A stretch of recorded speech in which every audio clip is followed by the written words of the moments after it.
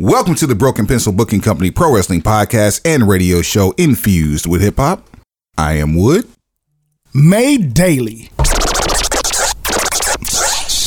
with organic, farm to table, localized, neuralized, sterilized, Scotch guarded for 2020 repellent, available online, shipped via Amazon, not available on Sundays, but now available on thebeastradio.com.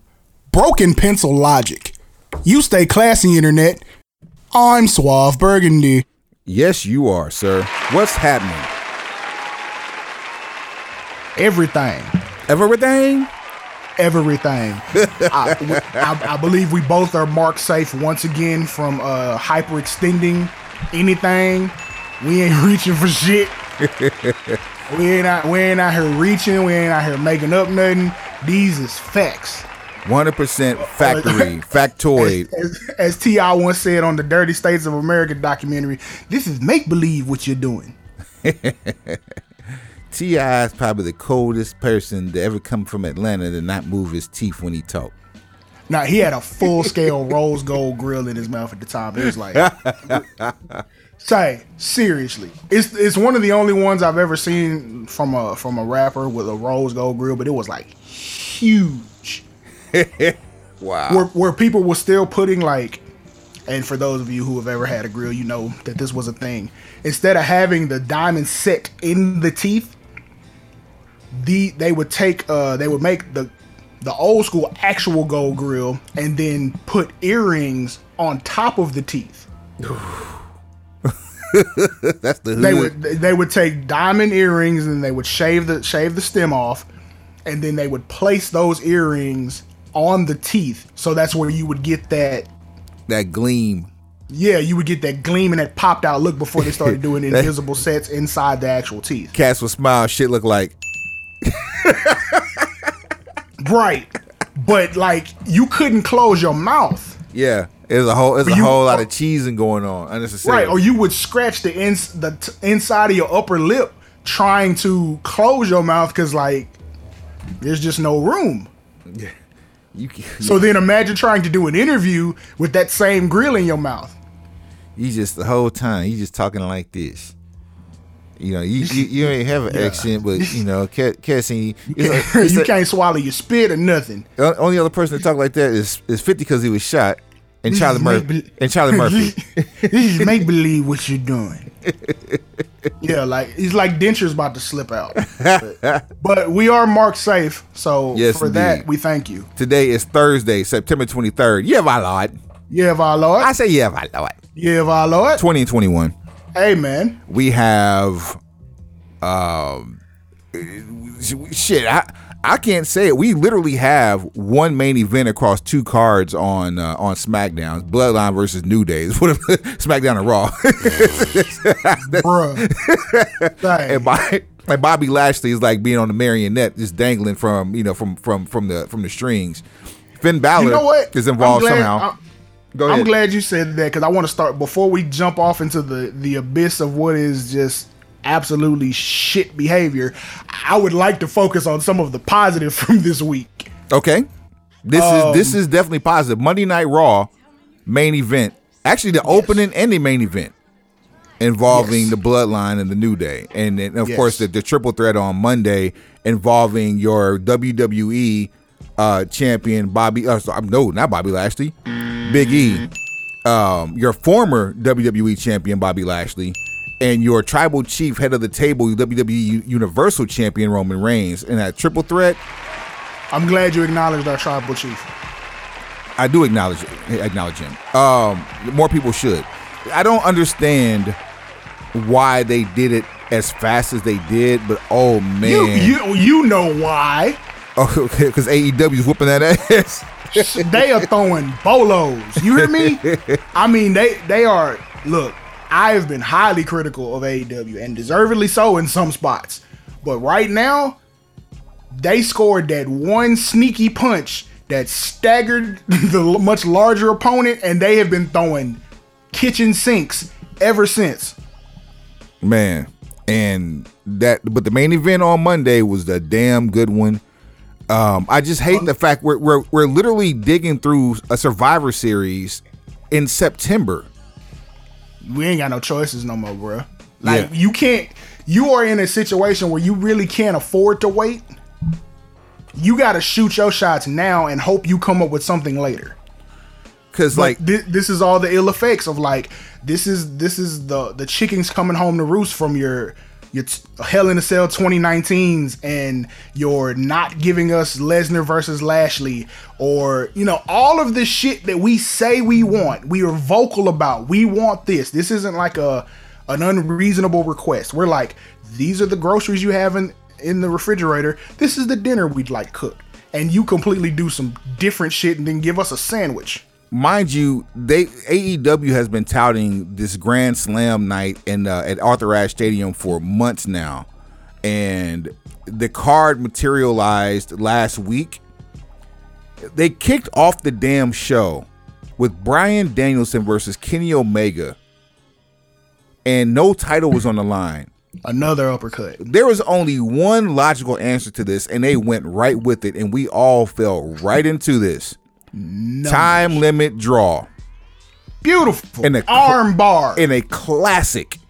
Arm bar. That's how you give away a match on free television and still have it to where people are going to pay for it when the pay-per-view happens. Bryan Danielson's first match in AEW is a time limit draw.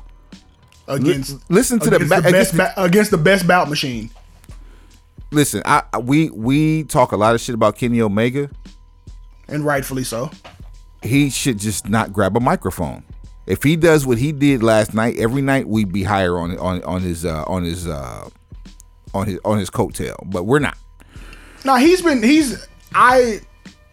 I'll say I've enjoyed his run as heavyweight champion as much as I possibly can. I mean, we got a main event worthy. I can do it how I'm speaking though. Or a pay-per-view main event worthy match with him and Christian Cage, and All Out.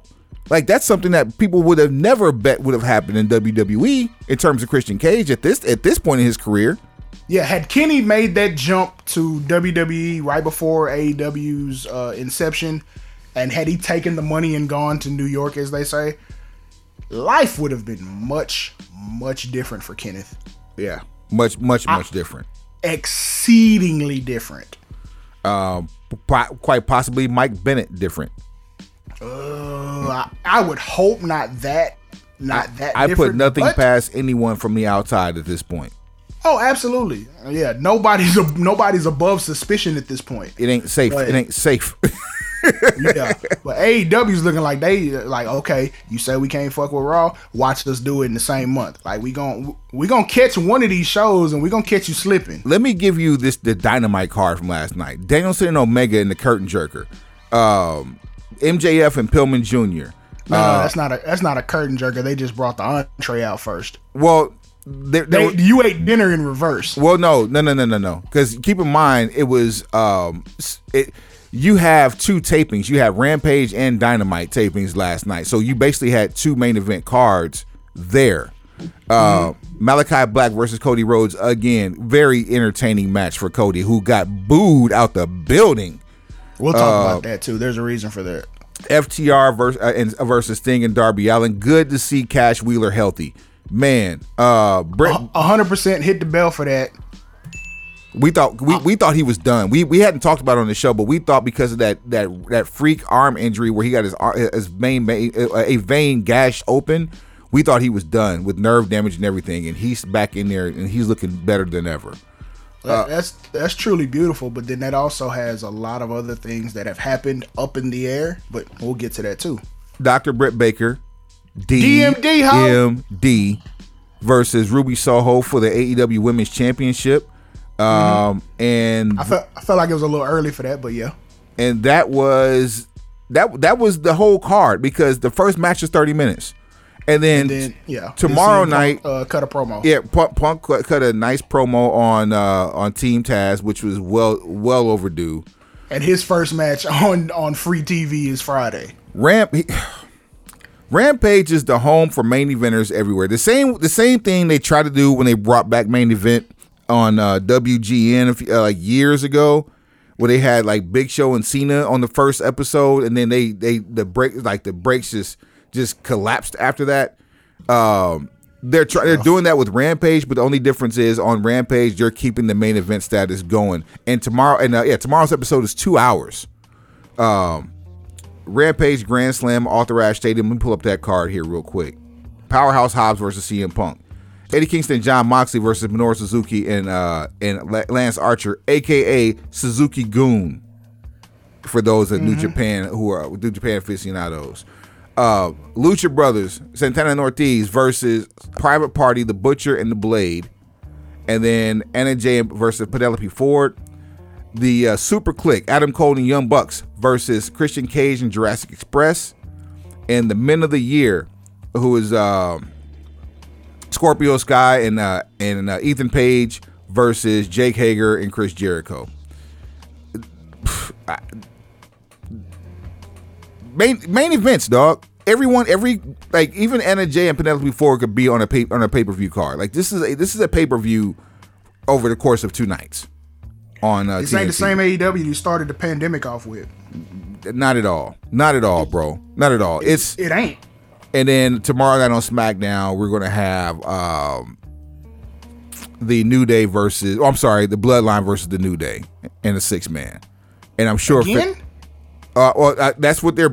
Champions versus champions. I'm sorry.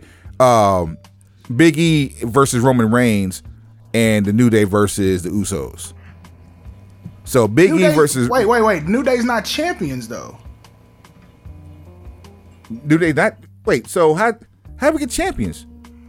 I don't know how they said champions versus champions unless something happened at a house show. But isn't unless it's it better not be champions versus champions. I'm assuming. Okay, let me go back here.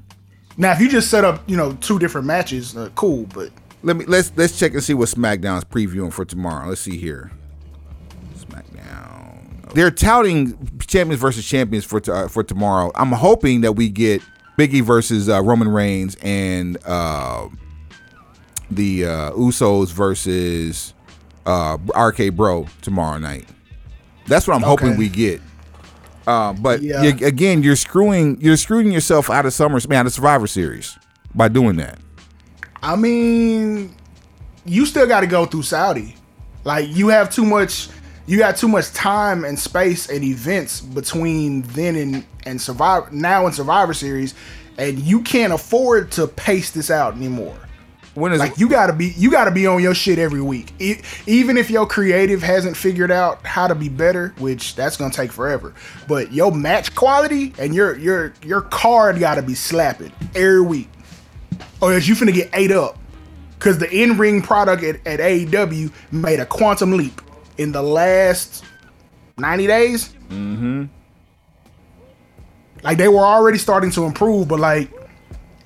The free agents that came in made this shit ridiculous. So now, for real, you gonna have to figure out what you gonna do. Cause every week they can put together something that looks like a dream match. And they touted it as a dream match. And if you're looking at it on paper, it looks like a dream match. But if you watch that Kenny Omega, Bryan Danielson match objectively, it's not a dream match. It's just a damn good wrestling classic. Yeah, the term dream match has kind of been pimped out. Like that's one of those things. Like everybody's gonna say dream match because it's like you didn't think you'd get both those people in the same place at the same time, or it's like some shit you would create on a video game. So then everything is a dream match because it only happens on a video game. Like if you're in the same building, it can't be a dream match. It's actually expected at this point. A dream match would be 2 people from 2 different buildings crossing over the quote unquote forbidden door. That's a dream match. I can get what you're saying. Now most people are gonna hear that and be like, no, it is a dream match because we want to see it. Like, okay, split the difference, split hairs, PAFN. You didn't expect to see it. You expected to be great. At this point, Seth Rollins and Kenny Omega is a dream match because you probably won't see it anytime soon. Mm-hmm. That type. But that's just splitting hairs on definitions. What we're going to have to start seeing on WWE programming is a commitment to high-level matchups on free television. And to an extent, you got it on Monday because on that same card, you also got AJ Styles versus Randy Orton. But here's the thing they're going to have to realize. How many times have you pulled the trigger on certain stuff? Like that one. Yes, that one's been done a lot. It's never bad. They're both good enough to have a different match every time they do have one. But how many times are you going to put that on TV and expect people to be interested? And how different will those matches be really? Because what we saw last night with Danielson versus Omega, we saw some moves from Bryan Danielson we haven't seen in 15 years. Because they weren't approved. Let's be 100,000 trillion. Because like I saw some shit that was said to the effect of what WWE told Daniel Bryan on his way out. Which, excuse me, yeah. Well, to them he is Daniel Bryan. Yes. Because Bryan Danielson penned a letter in the Players Tribune thanking WWE and specifically Vince McMahon, but not acknowledging him by name, and saying that he wished more people could see him the way that he does. Pronouns, pal. More people could see Vince the way that Bryan does, which I tend to believe because I feel like the system is so broken that like yes, there's a whole lot that comes from VKM's hand, but there's a lot more that isn't. Where it's like Vince will give a general direction and then someone else has to write the actual scripting and the verbiage, and then somewhere between that, there, and TV, shit gets lost in translation. I'm more than willing to believe that's true. But one of the things that Daniel Bryan was told before he transformed back into Bryan Danielson was that WWE didn't trust his body to hold up. Look, far be it of me to advocate anything on their behalf. That's not a terribly inaccurate statement. Considering their history, their track record with dealing with this talent, that is not an unreasonable statement for them to make. Now, he just proved them wrong last night, but you can understand why somebody might say that. He's like the Carson Wentz of professional wrestling. There's a lot of injuries, like immense talent, MVP level caliber talent, but frequently injured because of a predisposition to making dangerous moves. Like there's some stuff that he did versus Kenny Omega that you're like, okay, that was an interesting choice. Right. You know what I'm saying? And the only time post return that we saw him get into a situation like that was against Brock Lesnar. And that was worked. Look, not for nothing. When he was part of the Wyatt family for that whole short 3-week run that he was, another issue of hot-shotting. He knocked himself out in a match and didn't remember the ending of the match. More than half the match he didn't remember because he knocked himself out in the match. Like how you're able to climb ropes, turn flips, land on your back, do like whatever he did. The night that he became a Wyatt, and it was the night he became a Wyatt or the night he took off the uniform. Had to be the night he took off because that was a cage match. Yeah, that was the match. Yes, sir. It was the cage match. Bruh, go back and watch that match if you can. And okay. Yeah, if it's up on the network. Can we get on the rest of our content, please? And speaking of sidebar, when is the last time y'all put up something new on a week that wasn't a fucking pay-per-view? Oh well, shit. I can't even answer that one because it's some new ECW stuff that came up from like the 90s. But like 90s, it's some stuff that came up from 97 that I hadn't seen as on the network since the changeover. But you're actually right. Yeah. Like I went on there just looking for like new shit and didn't see anything new. Hey, speaking of which, did we ever get that Lex Luger icons? Man, y'all full of shit. Are y'all waiting on him to die? I don't want to bing that one, but yeah. That's that bullshit. Like y'all are batting 1,000 on fucked up decisions.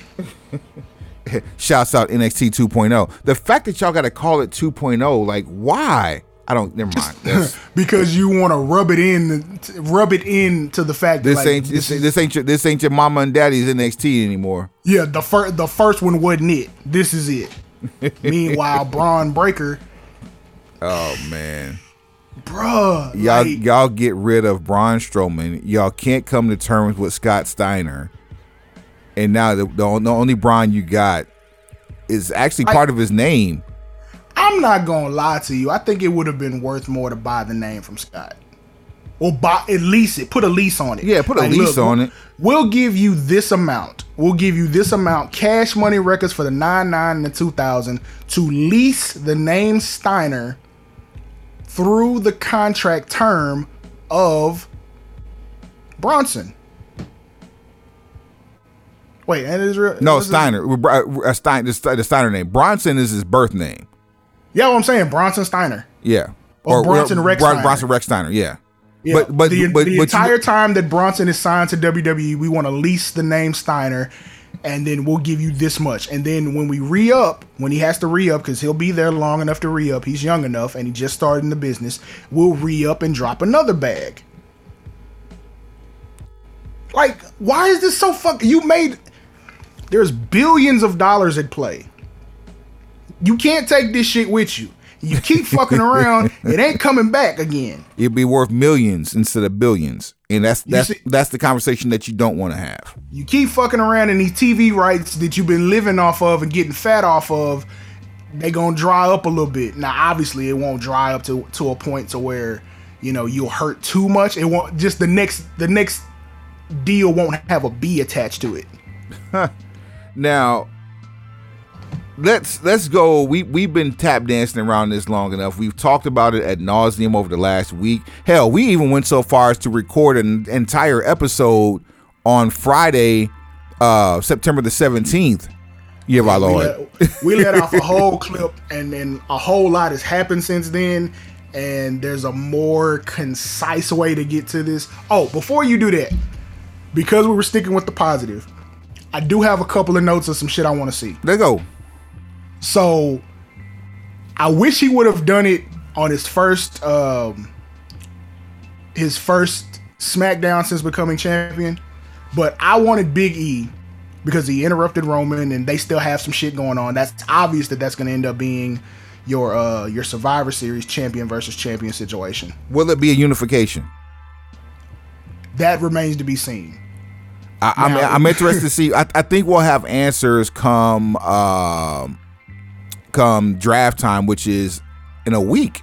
You'll absolutely have answers come draft time, because the story I read was because of Roman's appearance on Raw had its highest rating in I don't know how long, and they're rethinking the brand split, not ending it, but essentially I think that they're pretty much thinking about bringing the wild card shit back. When you at this point you really should think about ending the brand split. Only because you have so much to compete with on the other station. However, what I wanted to see happen was Big E show up with a shirt that says "Acknowledge E." That's straight out of my playbook. If you see that shit happen on television, somebody owe me a motherfucking check. Wow. And I'm not gonna be diplomatic about it this time either. Hold on. Some things are warranted, Suave. Just bear with me here real quick. Okay. For a nominal fee, soon to be a phenomenal fee, I will slice off some of this broken pencil knowledge and put it on your plate. Yes, Lord. Yes, Lord. Yes, Lord. The ushers will be in circulation. No Raymond, no. All right. So. No, that's Ursher. Ursha. Ursha, baby. But yeah, I thought it would be cool, to troll Roman a little bit and have a shirt that says "Acknowledge E." That's right out of New Day's playbook. I think it would be funny. I think you'd sell a lot of those. Make it some limited edition shit. Not quite like what you did with Cena, but limited edition and not an NFT attached. Oh, just you wait. We'll talk about Cena later on this episode. Then again, you could do, a commemorative Big E NFT of him winning the championship. and then then possibly sell a shirt to go with it. Price just went down. Yeah, way down. We talking about a hundo max. Lord help. God willing. Shout out to the Clips. All right, so back on to this nonsense. Dark Side of the Ring returns for the second half of season 3 with the plane ride from hell. And we're not we won't rehash the whole episode. Like, look, we can't. At this point we can't. Yeah, the one we put in the can, like, that was a scathing expose. In the time since then, there have been some new developments, and we have come up with a more concise and compacted way to give this information to you. By this point, we feel like everybody who has had a desire to see it has had an opportunity to find it. Let's say this. We can unequivocally say this. Facts over feelings. If indeed, at all times, if indeed Ric Flair did do what he was accused of, which we have heard that he has done this multiple times over multiple generations. There are cartoons currently on the WWE Network or Peacock, the WWE section of the Peacock app. There's in the Storytime series, this is depicted in a cartoon. The plane ride from hell. And which we didn't know at the time. That's what they were doing it from. They told it like it was just an old Flair thing that he did on a lot, which it is. The thing we're referring to is being butt naked under a Flair robe, and then opening up his robe and revealing his genitalia and swirling around his waist like a helicopter. Which is already sus as fuck when you're on a plane with like 60 dudes and a handful of women. At that point, it becomes a form of assault. So you and at the bare minimum, indecent exposure. Now there's an arrestable offense involved. Yeah, felonious because you're in the air. Oh damn! Then there's that Passenger 57. Man, so you still remember the movie Drop Zone? Yeah. Wesley Snipes spent a lot of time in airplanes getting his money. Boy, oh man. All these snakes on this motherfucking plane. Shout out to Samuel. So if he indeed did these things, which again, multiple people from different time frames have chronicled that this has happened. Right, because it wasn't a taboo situation. It was just a funny prank. He's just a piece of shit, which we've already had multiple people, shouts out Hall of Fame Pencil Pusher Teddy Long, for chronicling one area in life in which he's a piece of shit. This makes you a bigger piece of shit. If you indeed went up on and pushed up on a defenseless flight attendant on a chartered plane and non-receptive, and you force her hand onto your genitalia and no one stops you, those witnessing are also complicit pieces of shit. Not keep it G. Like, we don't even have to go to the point where her hand is forced to grab or touch anything she doesn't want to. The fact that you approached her in that manner, with junk swinging, with yourself exposed underneath a wrestling robe, like, that's enough by itself. Because if she had maced you at 30,000 feet and got on your ass, whole problem. And you're gonna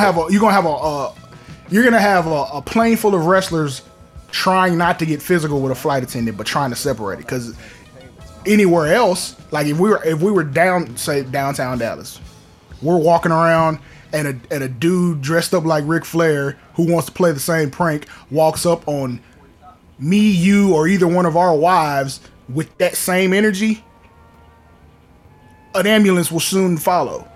Now, here is the more telling, because some things you would expect from hearing it from, this type of environment, this type of story with Ric Flair. I asked you, Suave, because I had saw like the first It was 44 minutes long. I saw the first 37 minutes, and you said we're not done yet. And I was upfront and forthright, and I said there's absolutely no way that someone can body themselves in the last 7 minutes of the last segment of a program. And you said, I told you. And you said, what did I tell you? Keep watching. That's all. Stay tuned. Don't touch that dial. We'll be right back. And I stand to be corrected. It happened. Mm-hmm. I mean, you knew this before you text me and said there's no way he could body himself in 7 minutes. If I tell you I watched something and this is what I took from it, you can pretty much take it to the bank. I wasn't bullshitting. And like, I don't pump fake when it comes to shit like you this. Didn't even allude to the fact that he bodied himself. So the fact that I even got to the point from watching this show that somebody bodied themselves in the last 7 minutes was befuddling to me to actually see it happen. The self-destruction of Tommy Dreamer. I do not pump fake in these situations. If I say it, you can pretty much take it to the bank that I believe it. Yeah, but Richard Fleur fucked up. And see, that's what we got to get with this shit, because the one thing we kept saying in the days following the debut of that episode is that we want to see if everybody keeps that same energy that they had for Bill Cosby.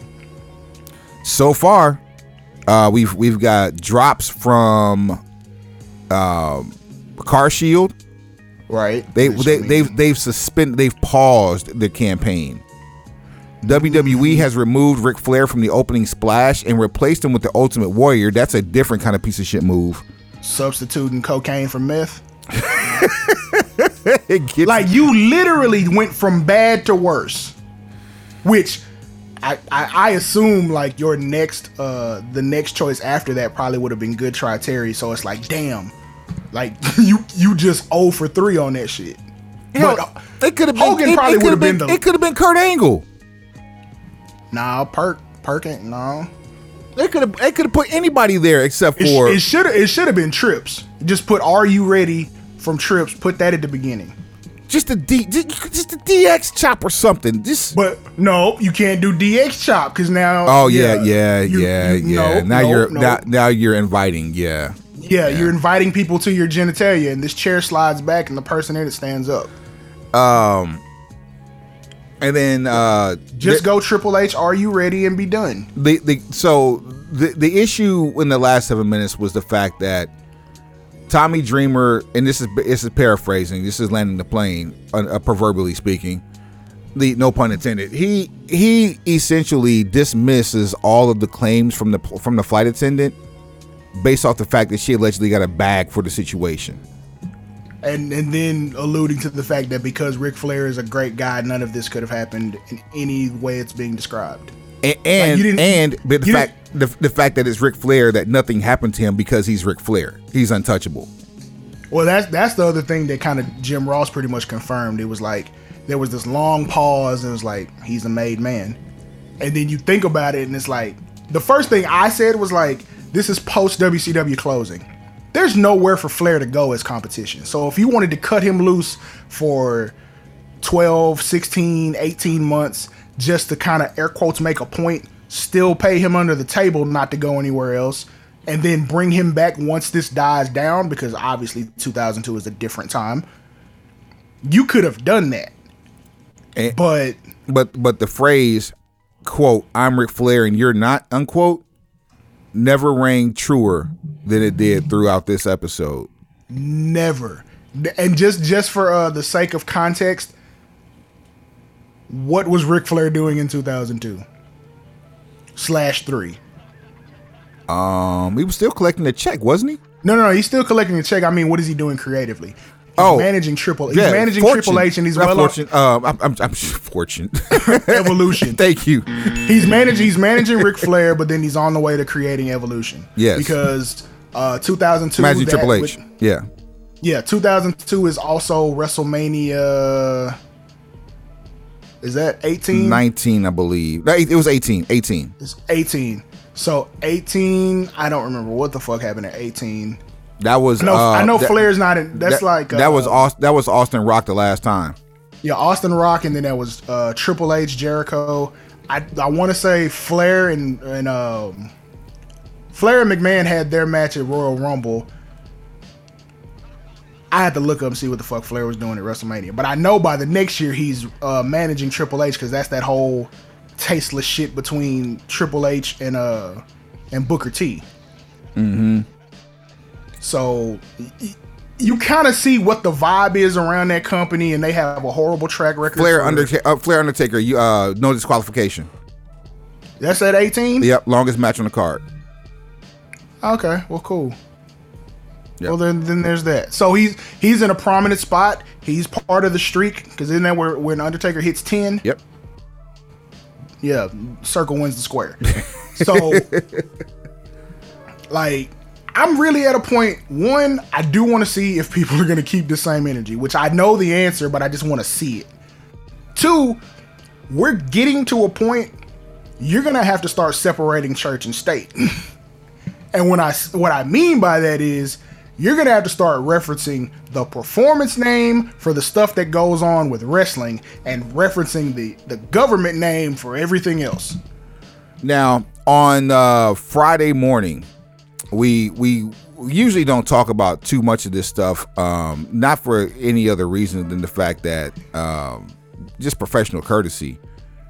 But we do respect and listen to Busted Open from time to time. In fact, there was a stretch where I listened to Busted Open every day, even if it's just the opening. Busted Open was part of my same here. Yeah, it was part of my daily listening. In fact, the first time I ever heard Busted Open was when I was driving trucks in 2013. It was the episode where Sting healed Dave LaGreca. And I was hooked on that ever since. That said, though, Tommy Dreamer has become a part of Busted Open, integral part of Busted Open over the years. Dave LaGreca opened up the show on Friday, and in true friend fashion, gave support for his friend, but did not know how to feel about what was said, because he knew what we said was wrong, and he couldn't defend what he said. But he was still part of the team. He doubled down on Monday and said that yes, Dreamer is still part of the team, but he needs some time away, and as of right now, Tommy Dreamer is no longer part of Busted Open. Courtesy of SiriusXM Busted Open Radio. Indeed. If you listen to the show on Friday, if you listen to the live show here on SiriusXM, or you listen to our podcast, it was just hours after the Dark Side of the Ring that was played on Thursday night. And I came on the show Friday morning, and I said, to you and to everyone with the Busted Open Nation, that we take the comments from Tommy Dreamer very serious. We don't condone the attitude or behavior of what was said on that show Thursday night. Tommy is obviously a member of our team. That has not changed. I was quite frankly shocked from what I heard from Tommy Thursday night, and I addressed it as best I could because I thought it was important to address. A lot of people didn't think I should, and I felt that I had to, and I did on Friday. And over the weekend, Tommy, on all his social media platforms, apologized, and you could read his statement on his Twitter, on his Instagram, on Facebook, and it's out there now. He put it out there late yesterday afternoon. Mm-hmm. And I think by apologizing, that's the first step in the forgiveness of Tommy. True. And it doesn't change what was said on that show on Thursday. Also, and I felt that I needed to start off today's show to talk about a few different things. I'm still, quite frankly, shocked by what Tommy said. I think that was definitely out of character of the Tommy that I know and that has been hosting this show for a few years now. And I can't and will not defend the comments because they're indefensible. And quite frankly, the things that Tommy said, Tommy fucked up. Tommy fucked up on Thursday. And what he says is insensitive and it won't be tolerated. Just keeping it G. And it's, a lot of people say about, well, in 2021, you can't say this, you can't say, it doesn't matter if it's 2021, 1998, 1985, it doesn't matter. I mean, as a father, as a husband, knowing my daughter now is just turned 18, and she's about to go out into the world, going to start college soon and now is working. These are things that I worry about for my own family. And people have had to worry about this for years. And there's just no fucking place for it. There really isn't. There's no place for this type of thought process, these types of comments, these types of actions. And as I said, they're indefensible. And I'm not throwing this all on Tommy. Tommy made some insensitive remarks on Thursday. And as I said, they're not going to be tolerated. And a lot of people have been looking to us now about what we're going to do about Tommy and Tommy's future. And as far as Tommy's future on Busted Open, for the time being, he's off the show. How long? I don't know. I don't know how long Tommy's going to be off the show. Is that enough? I mean, goddamn, like, okay, that is the greatest LaGreca clip I'll ever hear in my life, because his voice didn't give me any ill added effects, none of that, and he told the absolute truth. My question to everybody is, how in the fuck did Tommy Dreamer not understand this? And he did the fucking show months before it aired. At no point after when you did this interview did you say, this shit may not go over well. I need to reach out and figure something out.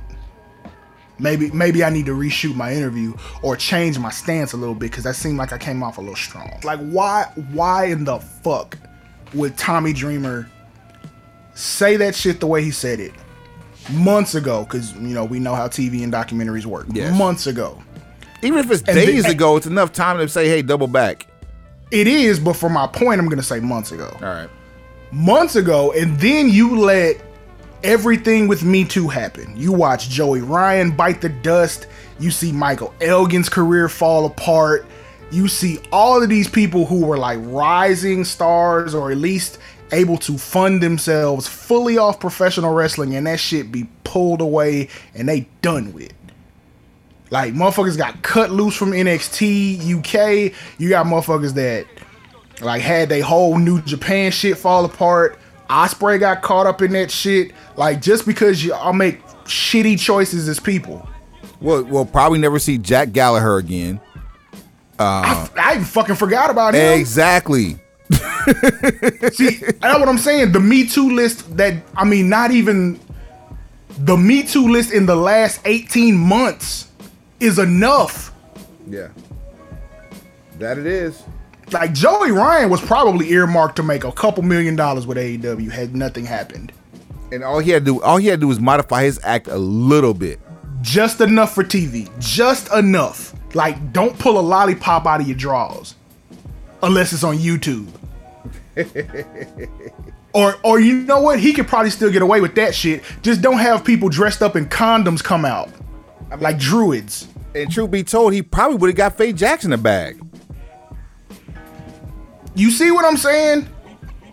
But you had to live the gimmick. And you lived the gimmick, and it got you in some shit. But you saw all these people fuck off, all this money, all this legacy, all this potential fame by being shitty people and getting caught for it. And not only did he trick off his bag, but he also killed his own organization in the process.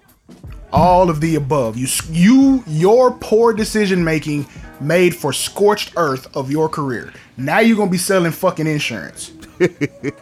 For the general. Or managing a fucking Target. Like, you're gonna be doing some call center shit. Like, Jimmy Jacobs is fucking delivering packages. Man. You watched all this shit fall apart for you to get in front of a camera and double down on some shit the way you did. Basically victim shaming. Like, no, Ric Flair is so high above and far away above above and beyond reproach that there's no way what she's saying could even be moderately true. To victim shame and defame and just say, fuck it, I don't believe nothing she say. Ric Flair is the GOAT for me. Like, there's a way to support your friends and still denounce. I love everything he did for the business, but I don't respect anything he did personally. Boom, plane landed. Very, very simply. Okay. Transparent. If and when, well, it's just if, because there won't be a win. But if anything had ever happened where you got caught up in some shit like that, my statement is very simple. I do not support the sexual assault or abuse of anyone by anyone. Yep. However, I don't know all the facts in this situation. I will stand by my friend as a friend as we work through this. You know what's crazy? That's how real shit happens, because that's damn near verbatim what LaGreca said about Tommy Dreamer. You see? Now see, me and LaGreca, we're gonna be better. I'm gonna try to start listening to Busted Open on a regular basis more, because now his voice won't bother me so much. Yeah, I wanted you to hear that, because that's also how he started the show on Friday, that same tone, and addressed it and basically said that we got his back, but he ain't here. You know, we don't appreciate what was said. He's still one of us, but we don't. Those comments don't reflect us. So we had our initial reaction to what we saw. I mean, and heard. To which I texted you. I was like, "Oh, this shit got heavy quickly. This is going to be bad for all parties involved. 100%."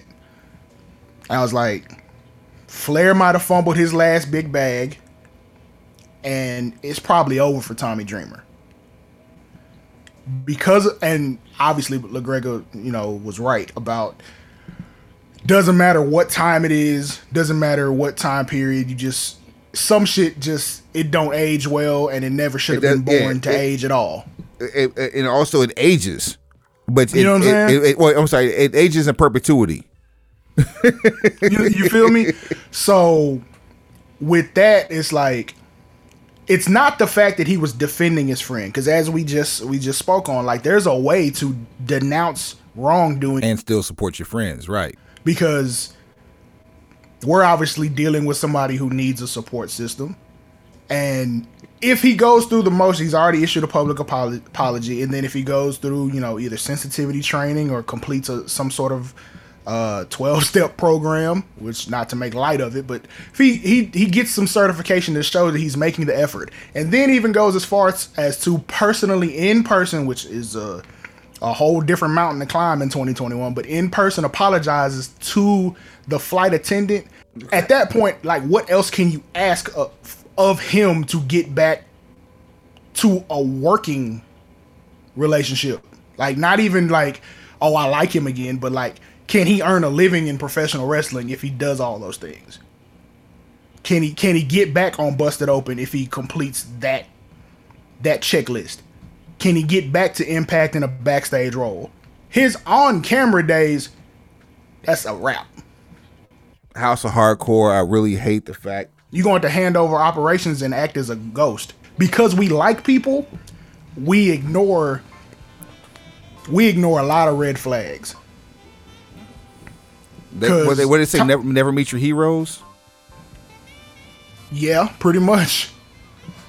It's pretty much never meet your heroes, because, like, Tommy Dreamer is the same person who told a story of saying when he was, air quotes, in a dark place and dealing with, different things, he had contemplated in his mind going to Monday Night Raw, hopping the rail, shooting Paul Heyman on camera, and then blowing his own brains out. He told this in his own words, that he was dealing with shit, basically. So PTSD, CTE, whatever combination you want to blend up. Wow. He's fucked up in the head. It's one thing to think it, it's another thing to publicly admit that you were thinking it and say that you were ready to go through with it. Like, on live television. And he does everything so matter of fact. It just seems like it's supposed to be like, acceptable and okay. Like, that's 100% something that could have happened. Because, like, okay, getting into the building with the strap probably ain't an issue. That's been a thing in wrestling as long as it's been around. Getting into the building with anything, that's not a big issue. They search you more coming in as a fan than they do search you coming in through the back as a talent. Right. Then there's the hopping the rail. Security won't stop you because you're Tommy Dreamer. Because you're Tommy Dreamer, so it looks like you're supposed to be doing it. Shooting Paul Heyman, it's not going to be a terribly difficult thing to do if you've already hopped the rail with the strap. Blowing your own brains out depends on how quick you move afterwards. Jeez. But you see the type of individual we're dealing with, and we've ignored it because we have these fond memories of ECW. Like, I watch ECW all the time. I've been watching it this week. Not for him, but still, he's there. Oh. So you have these fond memories, and you hold these people up on these pedestals, and it's like, nah. Tommy Dreamer was also suspended from Impact, and is not allowed at the Impact tapings. Yeah, because he has a backstage role as well as an on-camera role. This is a quote from Tommy Dreamer as relates to a time where he was going through a deep depression. And this had to do at a show in Texas. Let me just read the quote. Quote, I was across the street from the Astrodome. When I tell you it resonated in my head so much that I'll tell you what I wanted to do. It's sick that I think this. At WrestleMania, I was going to hop the rail and I was going to whack Paul Heyman in the back of the head right at the announce table, and then I was going to whack myself, the ultimate martyr. I was going to hit my pose, crack, boom, pull the trigger because I was that insane. First, they think it was an angle until I shot him. I was so severely depressed and so mental with rage, I needed help. That came from a phone call from Jim Ross. In my head, I was like, I will become famous. I'm glad I didn't do it. But when that phone call came from Jim Ross, hey, Tommy, it's Jim Ross. I wanted to let you know we're still thinking about you. We're going to get it done. Just got to hang tight. Thank you. Man, a lot to unpack there. Astrodome.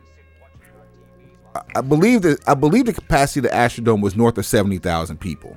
That's WrestleMania X7, the biggest WrestleMania of all time. And highly regarded as the best in terms of gate. Definitely not for people. Nah, I think it was buy rate. Okay, yeah, okay. Because this is like literally the weekend after the acquisition of WCW. Yep. Yeah, this is, and then it's Austin Rock. This is 2. 68,000 seats is what Astrodome had, the original Astrodome, which is right next to NRG. So you're going to do this at WrestleMania in front of close to 70,000 people. Mm-hmm. Children. Mm-hmm.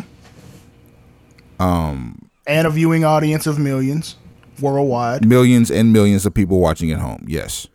And then that footage is gonna go further to, all your news and media outlets, local news, worldwide news, your CNNs, your whatever. Here's my take on this. I understand you have issues, and you can talk to somebody. That's not something that should be made public. You this is thinking out loud gone way wrong. Okay. If you have those thoughts, make them public and then get the necessary help, not as bad. But obviously, in getting the necessary help, not all of that necessary help has stuck, because now here comes, kind of flashing in and out on a presumed victim. Like, that's behavior of somebody whose mental health may not be all the way, it may not be, what's the word I'm looking for, up to code. I'll buy that. You know what I'm saying? Like, your mental health is good enough for you to be on the road, but you wouldn't pass inspection. Yeah. You riding dirty, basically. Yeah. Which mental health, it's like, I can get through the day, but boy, keep fucking around. Fuck around to find out. Resident BPBC aficionado, lifetime crew member Ron Murray took to the internet to ask us a question or two. I haven't seen the airplane ride from hell or whatever like that, but I'm just kind of thinking, why did it take people so long to kind of cancel out Ric Flair? He's kind of been a piece of crap for a long time, and he called one of the most beloved wrestling managers, personas ever, Teddy Long. And again, why are people just waking up and letting him in rap videos? I'll hang up and listen. I mean, I guess the question was already answered. Simply put, because he's Ric Flair. No. I don't know. Fuck all that. So again, the question he asked was, why did it take so long to cancel him? Cause okay. In that respect, yes, you're absolutely right. Cause hell, we had Flair on a cover of an episode like not that long ago when he asked for his release. And that's the other part about this shit that's crazy. Flair was on a Legends deal until about now a month ago. Mm-hmm. Yep. So yeah, like none of this shit has followed him. None of the racial transgressions, none of this from the plane ride from hell, and then you have no clue about how many other incidents went awry like this. The fact, like we hear about the stories that are like, okay, cool. We hear about the stories that are supposedly funny and like sophomoric and damn near frat house stuff, but you don't hear about the times where shit probably didn't go as planned and you had to pay a little bit to make everything go away. Yeah. I'm just saying, dog. It's a no from me, dog.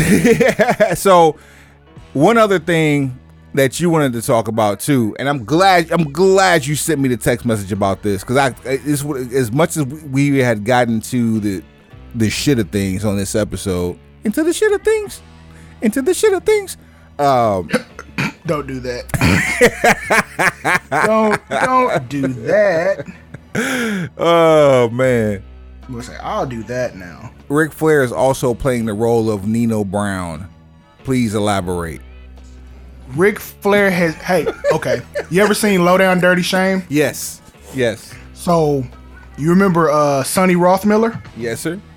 This boy's digging in his movie bag for this one here. You remember his monologue? I'm Sonny fucking Rothmiller. I'll name names, dates, places. I'll tell them about your overseas connect. Richard Fleer has said, if the heat is gonna fall on me, I'm going to name names and I'm going to tell the real story because I was there. That doesn't disqualify him as being guilty. He just means that he's going to let some more people have it. Because Dutch Mantell has come out with his disdain for Ric Flair over the years recently. And it's actually behind the dark side of the ring. So when I say recently, I mean within the last week.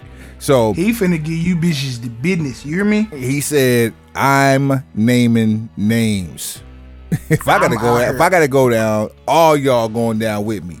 I'm out here on your entire ass unless somebody shows me the proper paperwork. Do you feel me?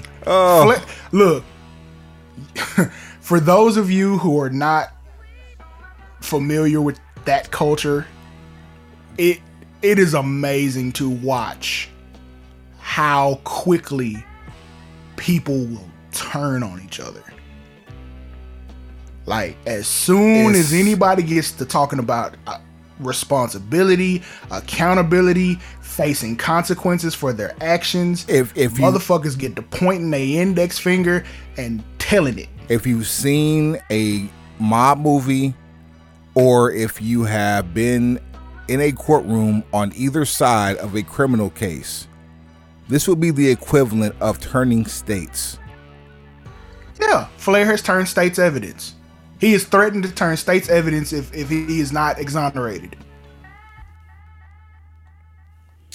But you didn't do that when the fucking court system got involved, because this was a situation that did end up in court. Not criminal court, civil court. Because truth be told, with the whole Scott Hall incident of being wheeled off a plane because they thought he was dead, U.S. Marshals should have been waiting there for them at the fucking airport. That didn't happen. That's my other question. Tommy Dreamer didn't say shit about Scott Hall. He didn't defend Scott Hall. Did you see what happened with that? Because that was brought up too. Yeah. Apparently Scott Hall in a halcyon bender because he was H-bombed by Kurt Hennig. Apparently made overtures at the same flight attendant. Two stories, same person. Story A was, I have no recollection of the incident. Later story B is, I may have been H-bombed by Kurt. May have been. I mean, they had to wheel you off the plane like you were dead. I'm pretty sure you had something. And nobody bothered to do a mirror check. Only thing they was thinking of was getting this 6'7", damn near 300-pound man off the plane any way they could, and they burnied his ass. Dead ass. Like Justin Credible was the greatest homeboy of all time. Like the anecdote you gave earlier, the greatest homie of all time. I know you dead ass wrong, but I'm gonna stand by you in this situation because I'm your friend, and then we're gonna get you some help.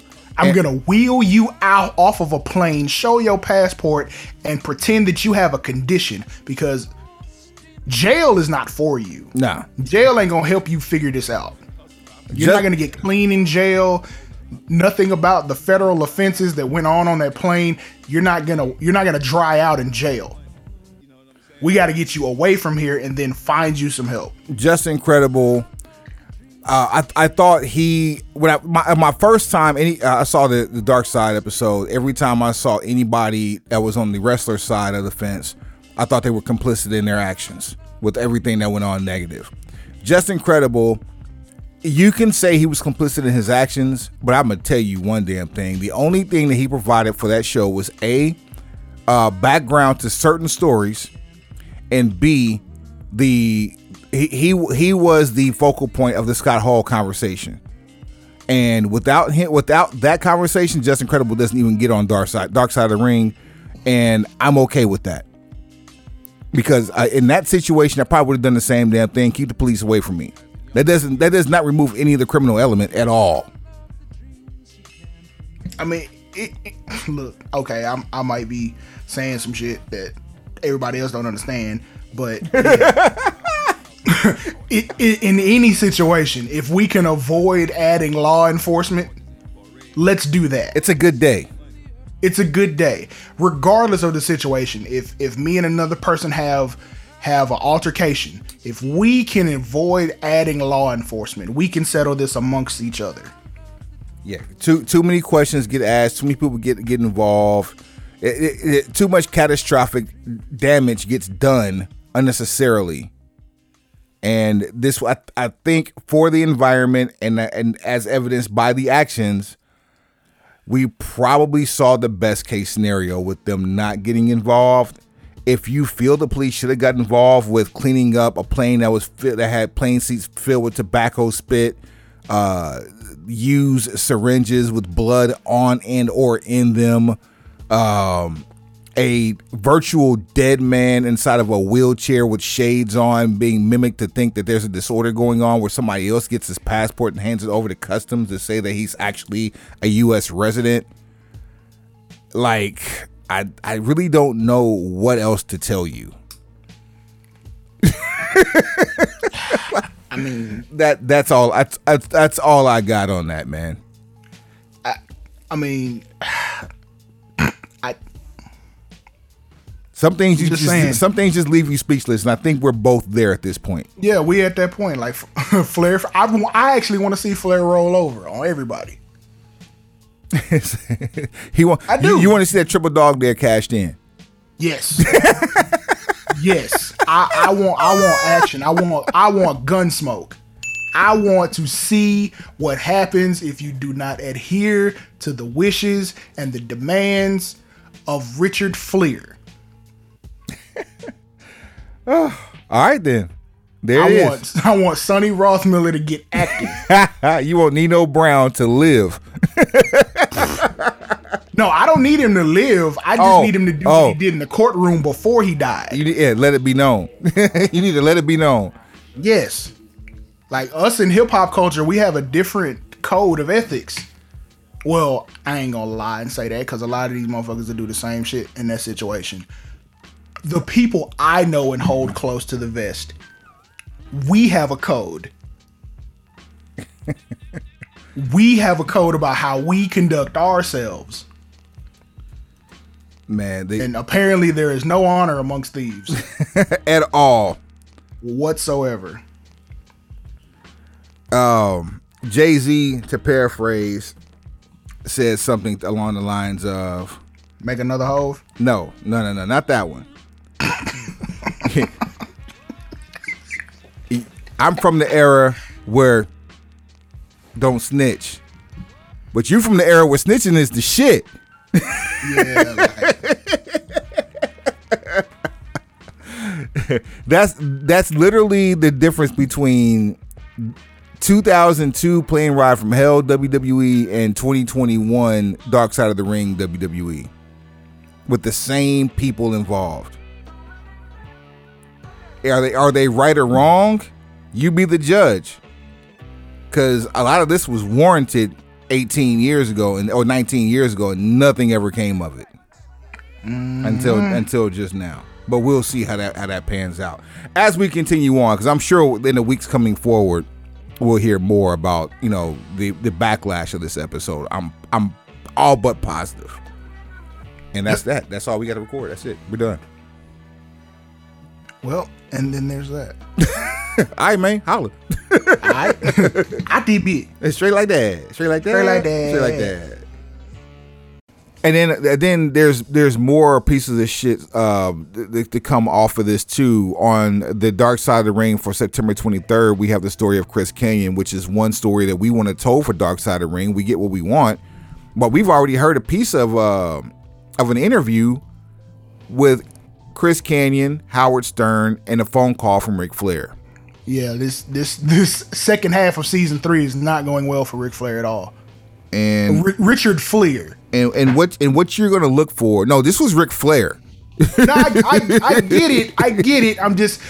I'm trying to get a narrative going here. I'm trying to separate church and state. But in this case you can't, because church was state in 2008, 2007, whenever this was. This is true. Church has been state for a lot of this shit. This is tongue in cheek, because fucking Terry Bollea was able to avoid all legal responsibility by saying Terry Bollea and Hulk Hogan are two different people. Plausible deniability. Plausible deniability. For those of you who have seen the Gawker trial documentary on Netflix, he literally used this as a fucking escape hatch, and it worked. It fucking worked. It worked. It fucking worked, bruh. Yo. So if Bill Cosby would have said no, Cliff Huxtable is who did this. Cliff Huxtable and Bill Cosby are two different people. Everything would have been excused. So what was the dad's name from Seventh Heaven? That I don't know. But for those of you who know about the dad from Seventh Heaven, you know what I was about to do. That's why I'm going in the bag today. I'm just saying, like, you're not gonna keep hitting us with this double standard bullshit. Either we keeping the same energy with everybody, or we ain't got no energy at all. Pull the fucking plug. Stephen Collins is his government name. And then whatever his name was on the show, Eric Camden. Well, put 2 and 2 together. You know the story. Now pick who did what. Yeesh. You know what I'm saying? Like, y'all not finna keep doing this. And because I know the answer, I know you're not gonna keep the same energy with Richard Flair, Ric Flair, or whoever that you kept with Bill Cosby, because they're not the same. This man had the nerve to, and you can debate your mama on this one. He had the nerve to categorize Chris Kanyon's sexual preference as a quote unquote choice on live satellite radio.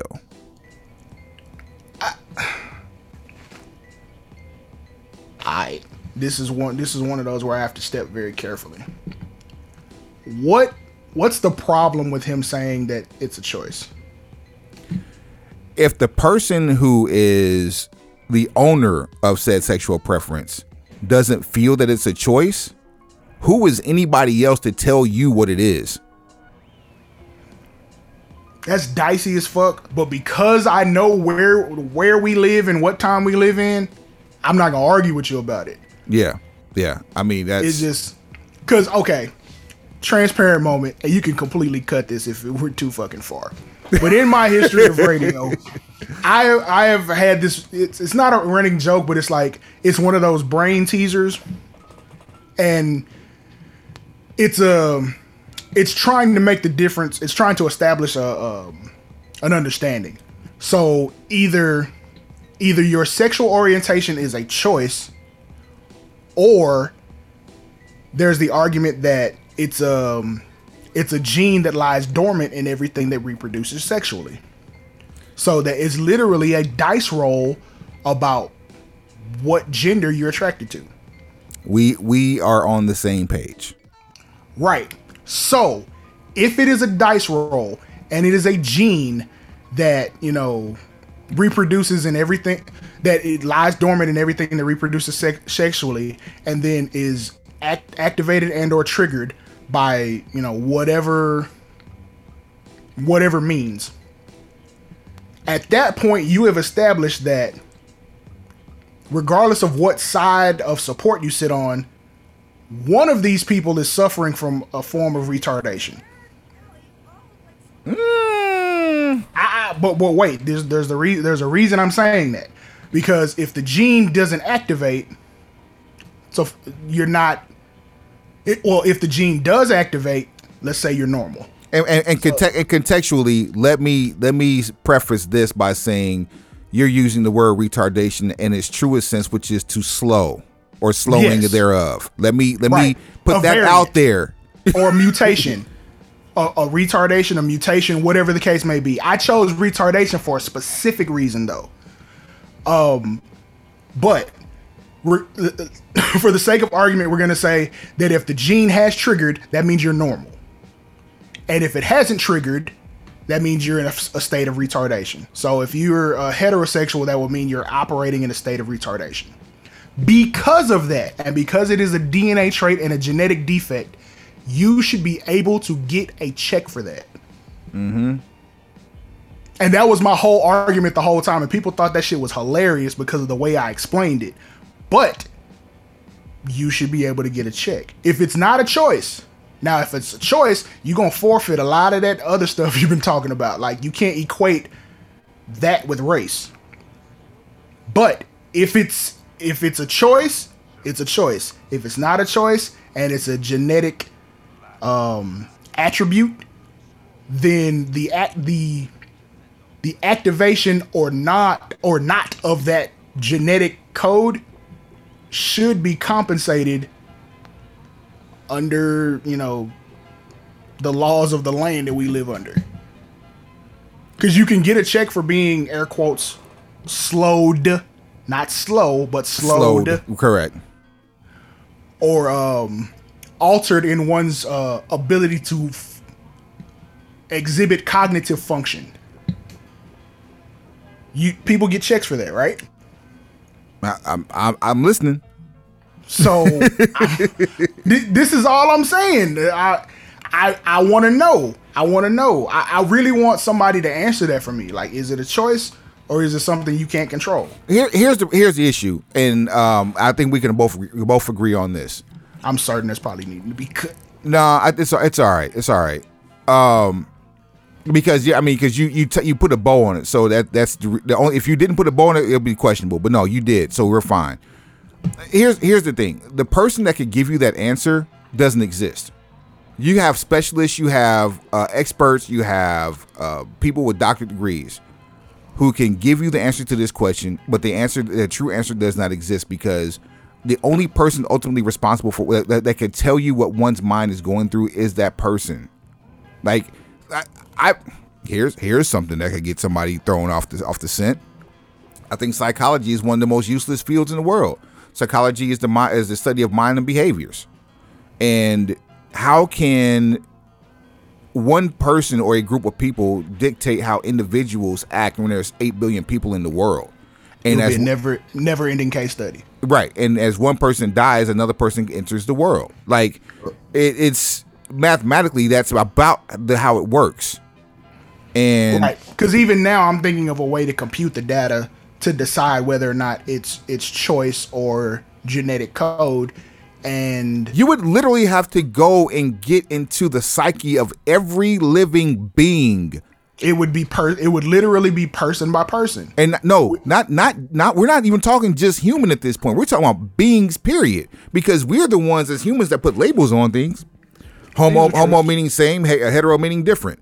Like, you know, we're the ones put the labels on these things. So why do we have to go into detail one way or the other? You know what I'm saying? Like, who gives us the right to be able to do that? And that whole conversation and me giving that anecdote was like, it was a way for me to ask what was wrong with Ric Flair saying that your sexual matter of fact, I get it. I know what Flair should have said. There we go. It's what he should have said is not what he said. That's right. The issue. What he said was a little too judgmental, saying that it's a choice, even though it's a choice, like it's a bad thing. Let's say that he made it seem like his choice wasn't an acceptable choice. Yeah, it's tone and delivery. And Chris Kanyon refuted same shit that got Tommy Dreamer in trouble. Tone, delivery, attitude. And Chris Kanyon refuted it as saying that it's not a choice. Didn't go into detail, but he said it's not a choice. But continue what you're saying. What Ric Flair said versus what he should have said. So that's what he said. What he should have said was, your decision to make it public is a choice. There it is. Now, if Richard Flair or Ric Flair would have said, your decision to make your sexual preferences public knowledge, that is a choice,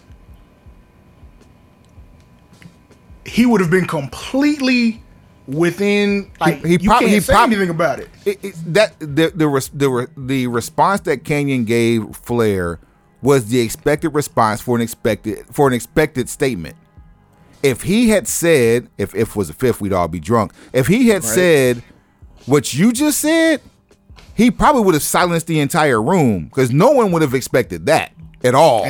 And that is why I, for a nominal fee, soon to be a phenomenal fee, will take some of this broken pencil knowledge, slice it off, and put it on your plate. Just so you know I was ready. It's right there. I ain't doing no tripping. I ain't gonna have you jump in the cash app today. It was because you set me up with the alley oop on the other one, so this one's free. Don't even worry about it. You know what I'm saying? But just like, what the fuck? Like, yes, this is why we always say on this show, words matter. The way you articulate things, the attitude, the delivery, the cadence in which you speak. All of these things matter in the perception of what you say. And let me say this too when you say that. The things that we say aren't designed to offend you. The things that we say are designed to encourage conversation and actually to hopefully skew an opinion one way or another as it relates to professional wrestling and hip hop. If we have offended you, we actually don't give a fuck. Yeah, but I also say, don't stop me when your fucking feelings get hurt. Stop me when I start lying. See? You feel me? The difference between a lie and a truth is the lawsuit. Man. Stop fucking playing with us. And speaking of lawsuits, before we get into the tail end of this, what is this? Hold on, I'm about to get her name because we weren't going to say her name, but then the dirt came up. No, you can't even be like, we weren't going to say her name, because you have to say her name. This is true. Hold please. She could be identifying as non-binary now. You can't just identify with pronouns. Respect that person's right to choose. There were two on the flight, but there was one in particular that was actually on Dark Side of the Ring, Heidi Doyle. 2 flight attendants for over 50 people? That seems like not a lot. I think it was a handful. I think there were, if I'm not mistaken, the story said 5. Well, they should have ganged up and started knifing people. Hey, you mean? Hey, sidebar. Yo. Kurt Hennig and Brock Lesnar, quote unquote, play fighting on an airplane at 30,000 feet and hit the exit door. This story can go a different direction. Yeah, you wouldn't have had shit to talk about. We wouldn't have had nothing to talk about. Like, wouldn't have been nothing. It'd have been all in memory of this dude, in remembrance of me. That would have been wrestling's communion table. And And the irony about that could have been like possibly being the situation, and this happening the day before WWF literally got the F out. Bruh. Like, there's no better illustration of how shit had to change. Man. Because the old guard is done after that. Like, it's a lot of people who, you know, occupied a certain standing, and they're no longer with the company after this. And then we're moving forward into, you know, the greatest class in OVW history. We're moving into Lesnar, Orton, Benjamin, Cena, Haas. We're moving in that direction. And those guys have been living their life certainly at a higher level of conduct. I ain't never heard no shit about Cena. I don't expect to. But hell, at this point, I don't know what to believe. How about this? 2016, there were videos of two suspects taking upwards of $80,000 worth of jewelry in Encinitas, California. And it was a woman wearing a black jumpsuit casing a store. Cat burglar? And the day before the second burglary. Sound like the beginning of a Pink Panther movie. The two suspects in question was one Rob Scott, the second being Heidi Doyle, the same flight attendant that was on the Plane Ride from Hell episode of Dark Side of the Ring. So a decade and a half later, after being traumatized, didn't she stop working for SportsJet soon thereafter? Supposedly. And then having her marriage fall apart because it caused marital issues from everything that happened on the flight. A decade and a half later, you try to hit a lick. And that's supposed to have any bearing on some shit that happened a decade and a half before. And not for nothing, she surrendered. I mean, it's hard out here for a pimp. Now, I'm not going to go into any further details on that, nor am I saying this is justifiable actions, but I can understand how someone could say the things that they said, like Tommy. I can understand how it could be said, but like, you just don't say certain things, especially being a married man to a woman with and the father of daughters. If you gonna stay solid for your people, that's one thing. You don't have to include the actions or any of that of another person to stay solid with your people. All these are facts. Like, you don't. I can stand next to Wood and 10 toes down and still not. If okay, let's take it so much smaller. Wood runs a red light. We get pulled over. There is such a thing as me standing next to my folk and not being a rat at the same time. Did he run the light? I don't know, sir. I was looking at my phone. I support the fact that I know he's not inebriated. He doesn't, to my knowledge, he's never driven under the influence. That's all I can say. I got a true story for you along those lines. Okay. Right. 1999. I had just wait, and the 2000? And the 2000, but specifically okay. 1999. I drove to Oklahoma City from Tulsa.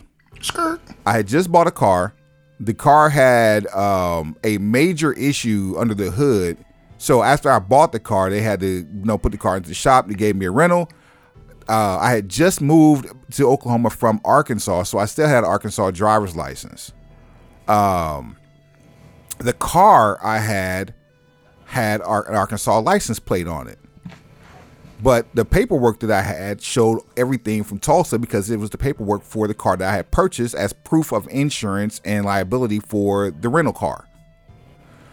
I got pulled over off of the Will Rogers Turnpike by Oklahoma City's Worst in an unmarked Lincoln Town car, which they had at the time. And they pulled me over for having the dome light on for more than a quarter of a mile in the left lane. Mind you, if you know anything about the Will Rogers Turnpike, if you exit going on I-35 south into Oklahoma City, it's a left-hand exit. So the rightful thing for me to do as a responsible defensive driver is to parlay that left-hand lane for approximately a quarter of a mile, but I had the dome light on because I was looking for directions. Okay? Mm-hmm. As we get on to I-35, we're right in front of famed amusement park, Frontier City, and I get pulled over. And they tell me that's why I get pulled over. In the passenger seat is my ace. But he's got warrants. So he tells me, hey, I know this dude's information. I'm going to be this guy. You tell them no matter what, I'm this person. And I'm going to give them his license number. And he says, I say, bet. They pull up to the window, and at the time I was smoking beaties. If you know anything about beaties, they're little Indian cigarettes rolled up into look like from tobacco leaves. They look like joints. Mm-hmm. And there's a bunch of like beady, I guess, doobies, if you will, for lack of better terminology, roaches in the ashtray. And the officer looks in and thinks that I'm smoking weed. He said, "What are you smoking?" I told him, beaties. What you gonna do when your people go home? Wanna smoke weed, but the reefer's all gone. Nope. Nobody had the nerve to take the butt out of my doobie ashtray while you do me that way. No, sir. I pulled out a package. Do me that way. I gave him a package and offered it to him. Shout out to the dude. Devin. The issue though was that there was an open container in the passenger seat. My partner, my ace, was drinking in the vehicle. Naturally, I was not, because I was driving, was being responsible. But the person who information he gave was that of a 19-year-old. The 19-year-old was nowhere to be found. In fact, he wasn't even in the time zone. And the officer wanted to check my car for contraband because he didn't believe that I actually lived in Tulsa, because I had an Arkansas driver's license and a rental car that came from Arkansas. And he says, tell you what, I'll search the car. If I find anything, I'm getting you on everything, including the alcohol possession of a minor, or minor possession of alcohol. If I find nothing, I'll let you guys go. I said, so let me get this right. You search my car, you find anything, it's a wrap. You find nothing, we go. Run the play, let go. I get out the car. There are 5 other cars behind his. The last is a K9 unit. They stripped this car down like it was NASCAR. They pulled the seats out with drills and impact drills. They pulled the entire trunk out. The dog sniffed and found a trace of something, but they could find nothing in the car. They let me go. Motherfuckers thought you was like Pablo. But I did exactly what you said that you would have done in that situation. I rode with the homie. I stood my ground, did not budge. That's it. Look, loyalty counts for a lot. It's the kind of loyalty that takes you into a masterclass. You just have to know your environment. Like, you just have to. Like, we're too far along in the evolutionary chain for you not to take into account your surroundings when you do things. I know I can't go into any mall in America and just flip out over silly shit because I fit a description. So even if I'm in the right, okay, let's say I go to North Park because they're famous for this shit, and I go to the Louis Vuitton store. Yeah. I know, first of all, I'm probably not all that welcome in there. However, if I go in there and shit starts feeling uncomfortable, it's better for me to just leave than to cause a scene and a disturbance. Even if I'm in the right, even if I feel justified, even if I'm provoked. Mm-hmm. Because I don't fit anything in that store but a description. Period. And the minute I take that shit past me walking out, and as soon as I escalate the situation, I'm instantly the bad guy. Nobody sees the slap that leads to the gunshots. Nope. Nobody saw what caused the chair to slide back and the person to get up. NFL football is back. They always throw the flag on the second person. If you retaliate, the flag is on you. If you ask the ref for the flag is on you. If you retaliate to that, that's when you get ejected. Period. Man. That's just how that works. You got to know when to hold them and when to fold them. I don't know why you motherfuckers ain't been listening to Kenny Rogers all these years. He told you, know when to hold them, know when to fold them, know when to walk the fuck away. And yet you do this in front of all these people. You uncouth heathen, you son of a bitch. You savage fuck. You had one job, fam.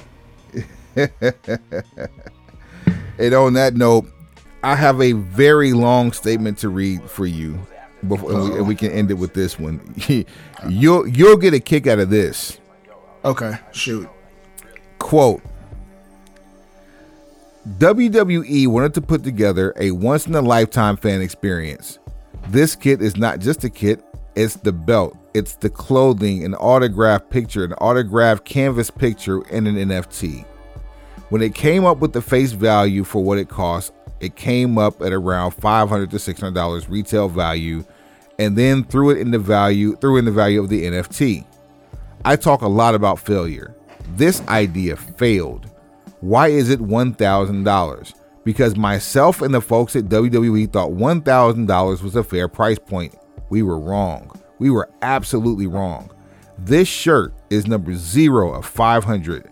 I thought with a value like that, the 500 would be gone. We sold 37 of them. It was a catastrophic failure. I designed all of my stuff. I was super proud of this. I love this design. It's one of the instances, one of those instances where I put my heart and soul and did the design. It was really close with work and pieces and market research. Yes, it seems fair. I think it will be good. It sucked. It absolutely failed. I took a chance and missed. I'm sorry because it's obvious that the people like the design, but it's way too much. John Cena. So, this is in reference to the t-shirt and NFT package that was announced and pushed during SummerSlam 2021 from Las Vegas, of which there was a little bit of vitriol from us because it mimicked a very familiar piece that came from our side of the camp. I'll take my apologies and cash out. Price just went up. So this statement answer at first the first time I read this statement, I was like, I don't know how true it is because I'm like, for one, now you just reading it now with Cena taking ownership, that's a character trait of his. He'll take ownership of whatever, whether it succeeds or fails. He ate a bullet. But I've never known WWE to let numbers like that become public. And we ask about and speculate numbers like that all the time. It's nobody ever gets that specific. Now, true, Cena's at a point where, let's keep it real, he's bigger than the job. So if he decided he wanted to give out numbers and be transparent, he could also do that as well. That's just not something that typically comes from that side of the argument. And then it answered the other question we had about who designed it, who picked it. Somebody had to be approved at some point. According to him, or according to this statement, he air quotes designs all of his stuff and he approves it.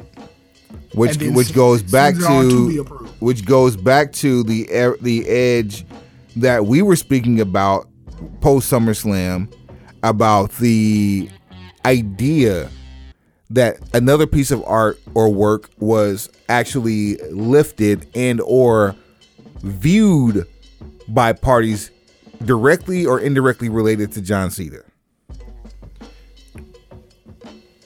All I'm saying is my apologies and cash out, please. So we've already done the due diligence. I mean, what's the number episode that we tell them to go back to as a reference point? For which one? For the post SummerSlam show where we first went stupid on this. Oh, I believe that was 127. available on all streaming platforms and YouTube. So, at Broken Pencil BC on everything. So, everything. I ain't got to keep giving numbers and times and date stamps and all that and trying to figure out whose work bit who or who was doing what at what time.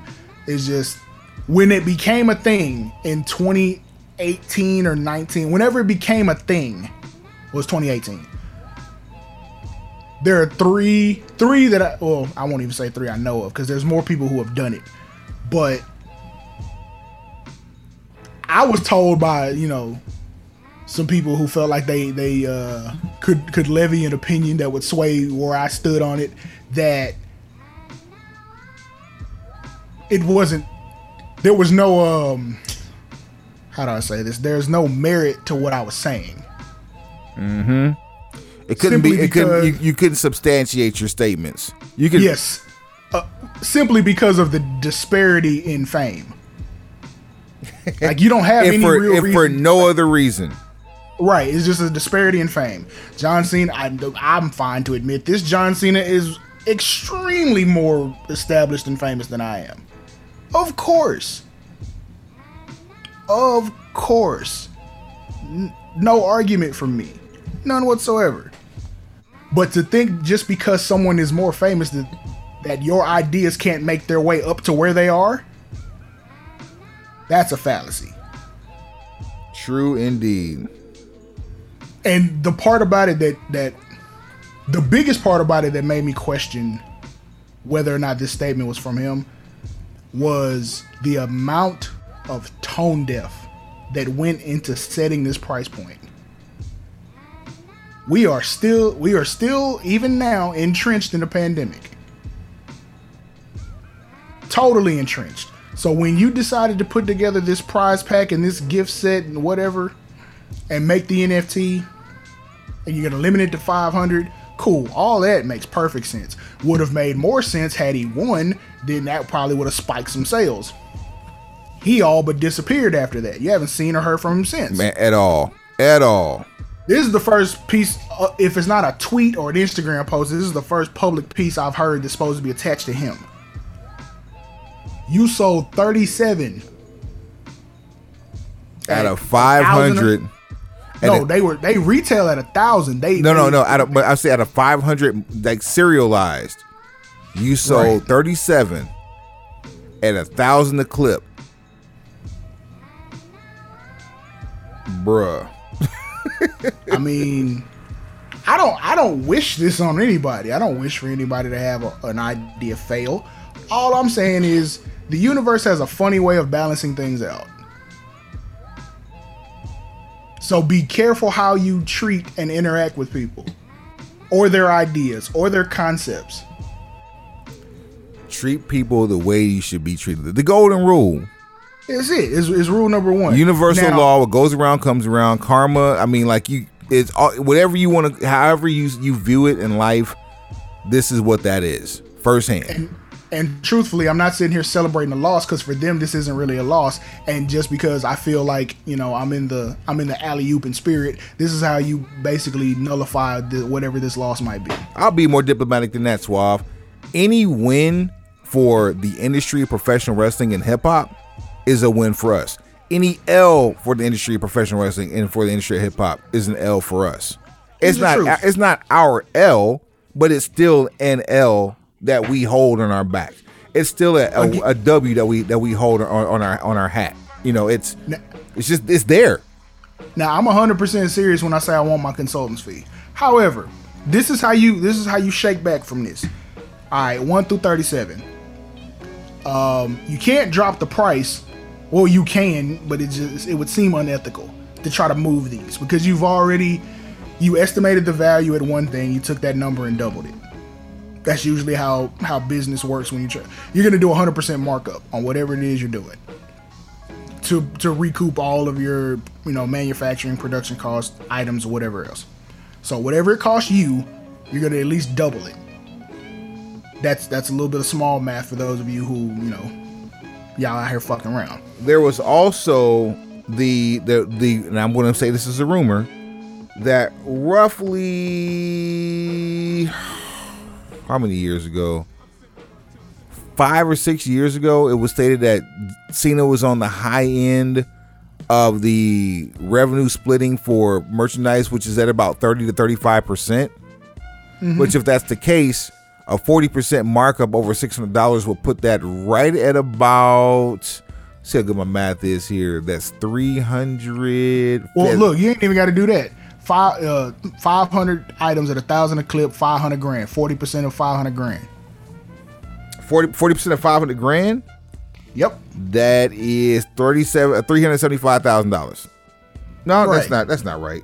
Is Wait, it? hold up. I ain't done this shit in a long time. $300,000. That's for sure. $300,000. So sorry, $200,000. 40% is $200,000. That's my final number. Yes, 200x. So almost $250,000 you'd have stood to make off this. Didn't happen. Nobody's losing in this situation. Cena's not losing. I'm sure he'll be fine financially. We already know what the finances look like for WWE. Andrew Yang getting ready to patch your pockets, but I don't think it's gonna really. It's not gonna put you in dire straits. Man, but it's probably if he's able to do anything at all, I digress. Oh, if he's able to get it for at least one person and on the cool, this will be something we talk about on another show. But the key is royalties. The key is performing and mechanical royalties from the network. That's gonna be the thing. But put a pin in that for later. Just remember I brought it up. That's gonna be insane, bruh. Trying to calculate a mechanical royalty on something that is on demand streaming. I mean, you have to. This is where trust issues come into play, because you have to be able to corroborate and know raw data from the source. How many times something got quote unquote clicked, and how long it constitutes to be a quote unquote play, or search. Like, there's so much aggregate data. You would have to hire a big data specialist to be able to get to the bottom of that.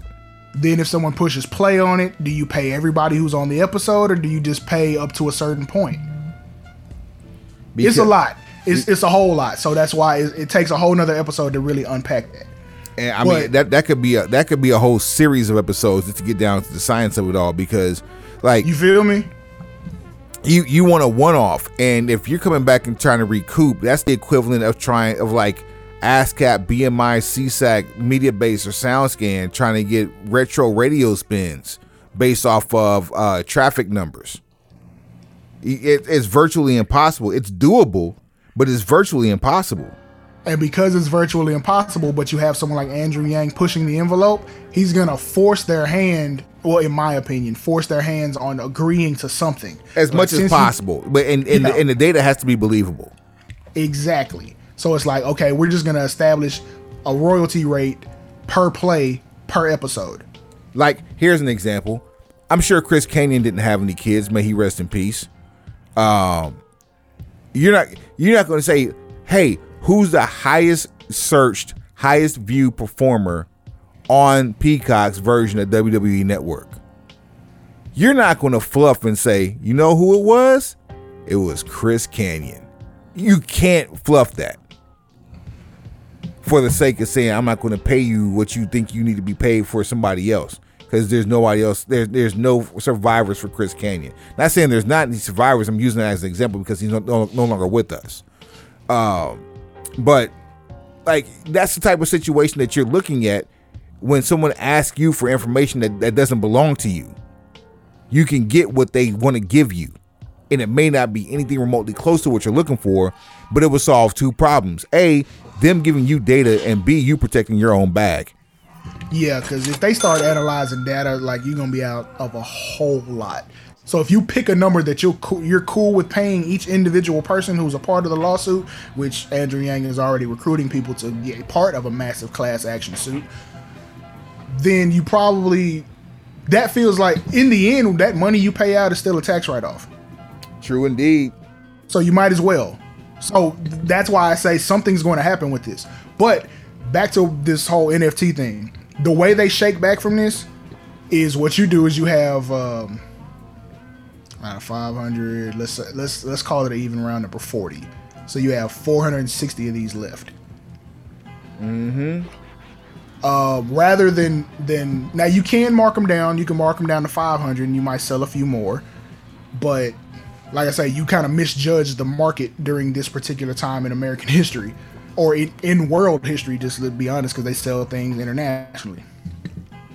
Take what you have left and start dispersing it amongst these network television executives that have children. Here's the bigger kicker. Because you're gonna buy all these back, and it's a tax write-off when you buy them back and then give them out as gifts. Because then you can write off the full value.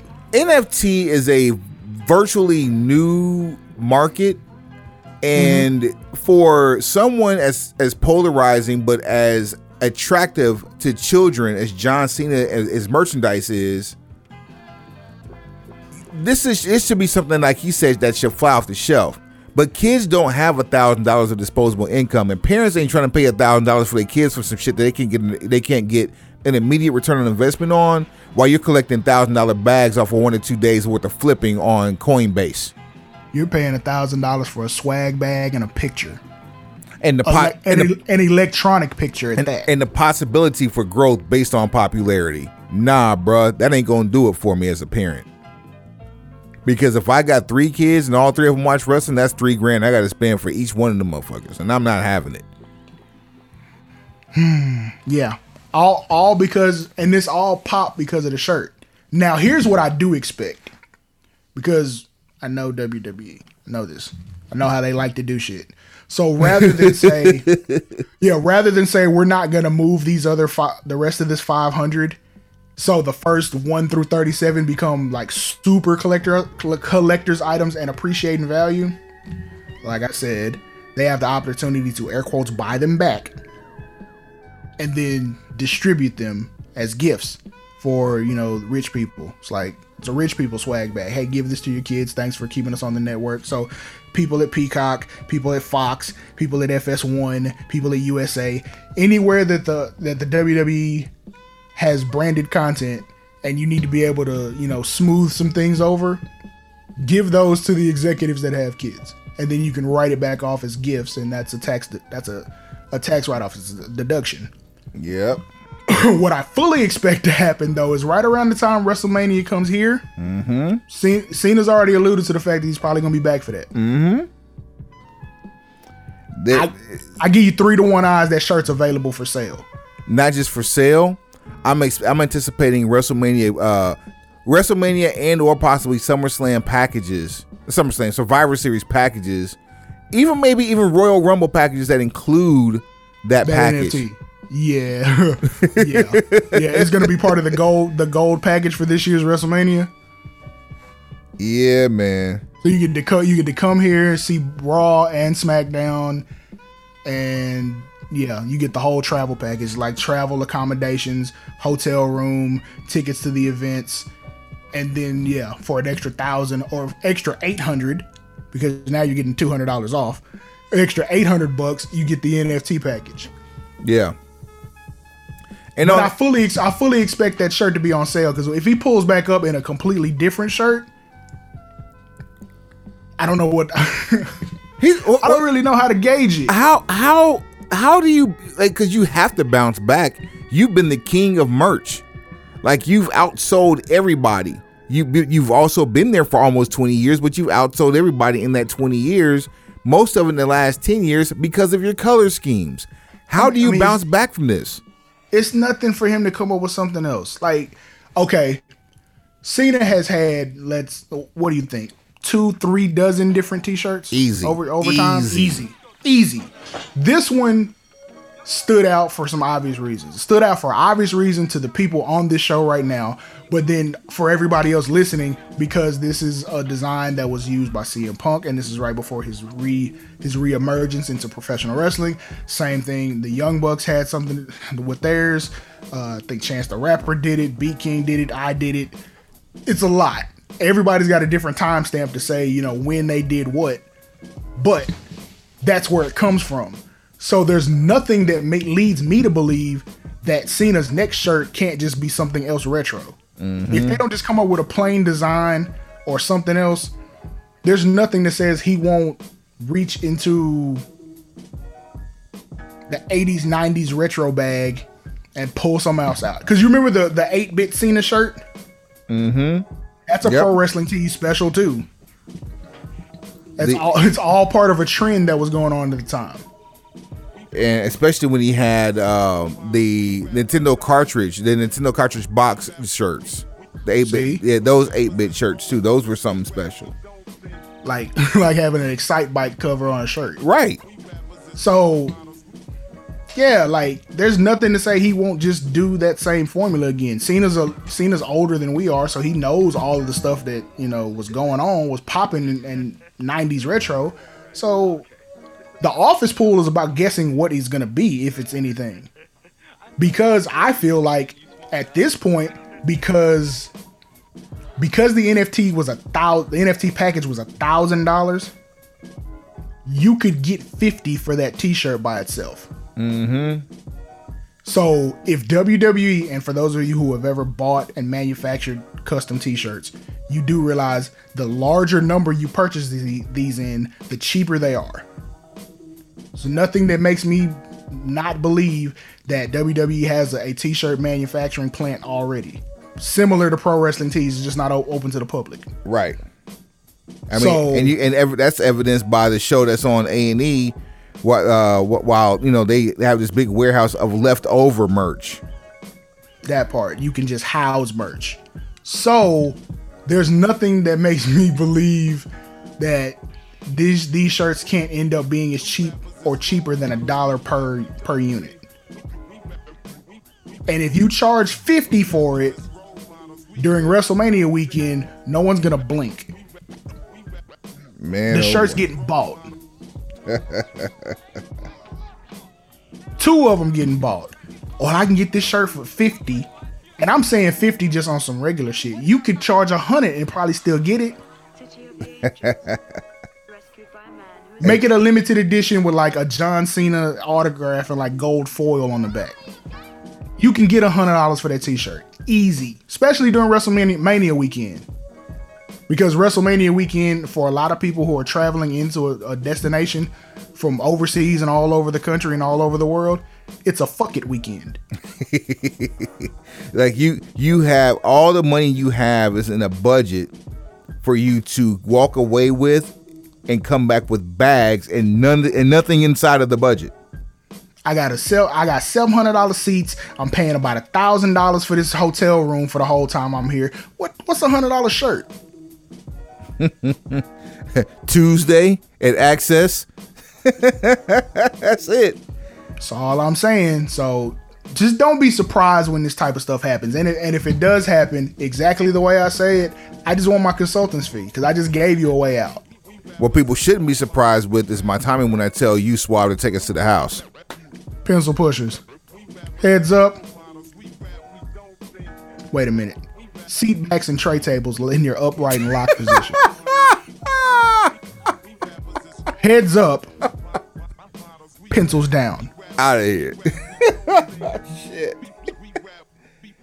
All right, cool. That's